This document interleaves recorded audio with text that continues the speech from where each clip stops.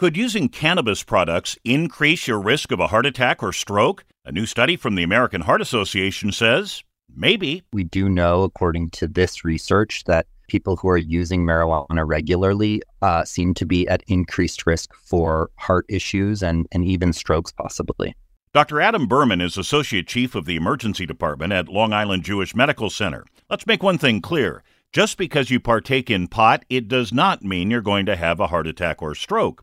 But it could raise your risk. The big question, why? We don't know exactly how it hurts the heart, but in the studies that have just come out, they did control for people who had diabetes, high blood pressure, other things that we know are independent risk factors. So there is a chance that marijuana is directly causing an issue independent of those other risk factors. Is the higher risk just for pot smokers, or are cannabis gummies dangerous too? We'll have more on that next time. I'm Steve Scott, WCBS 880 News.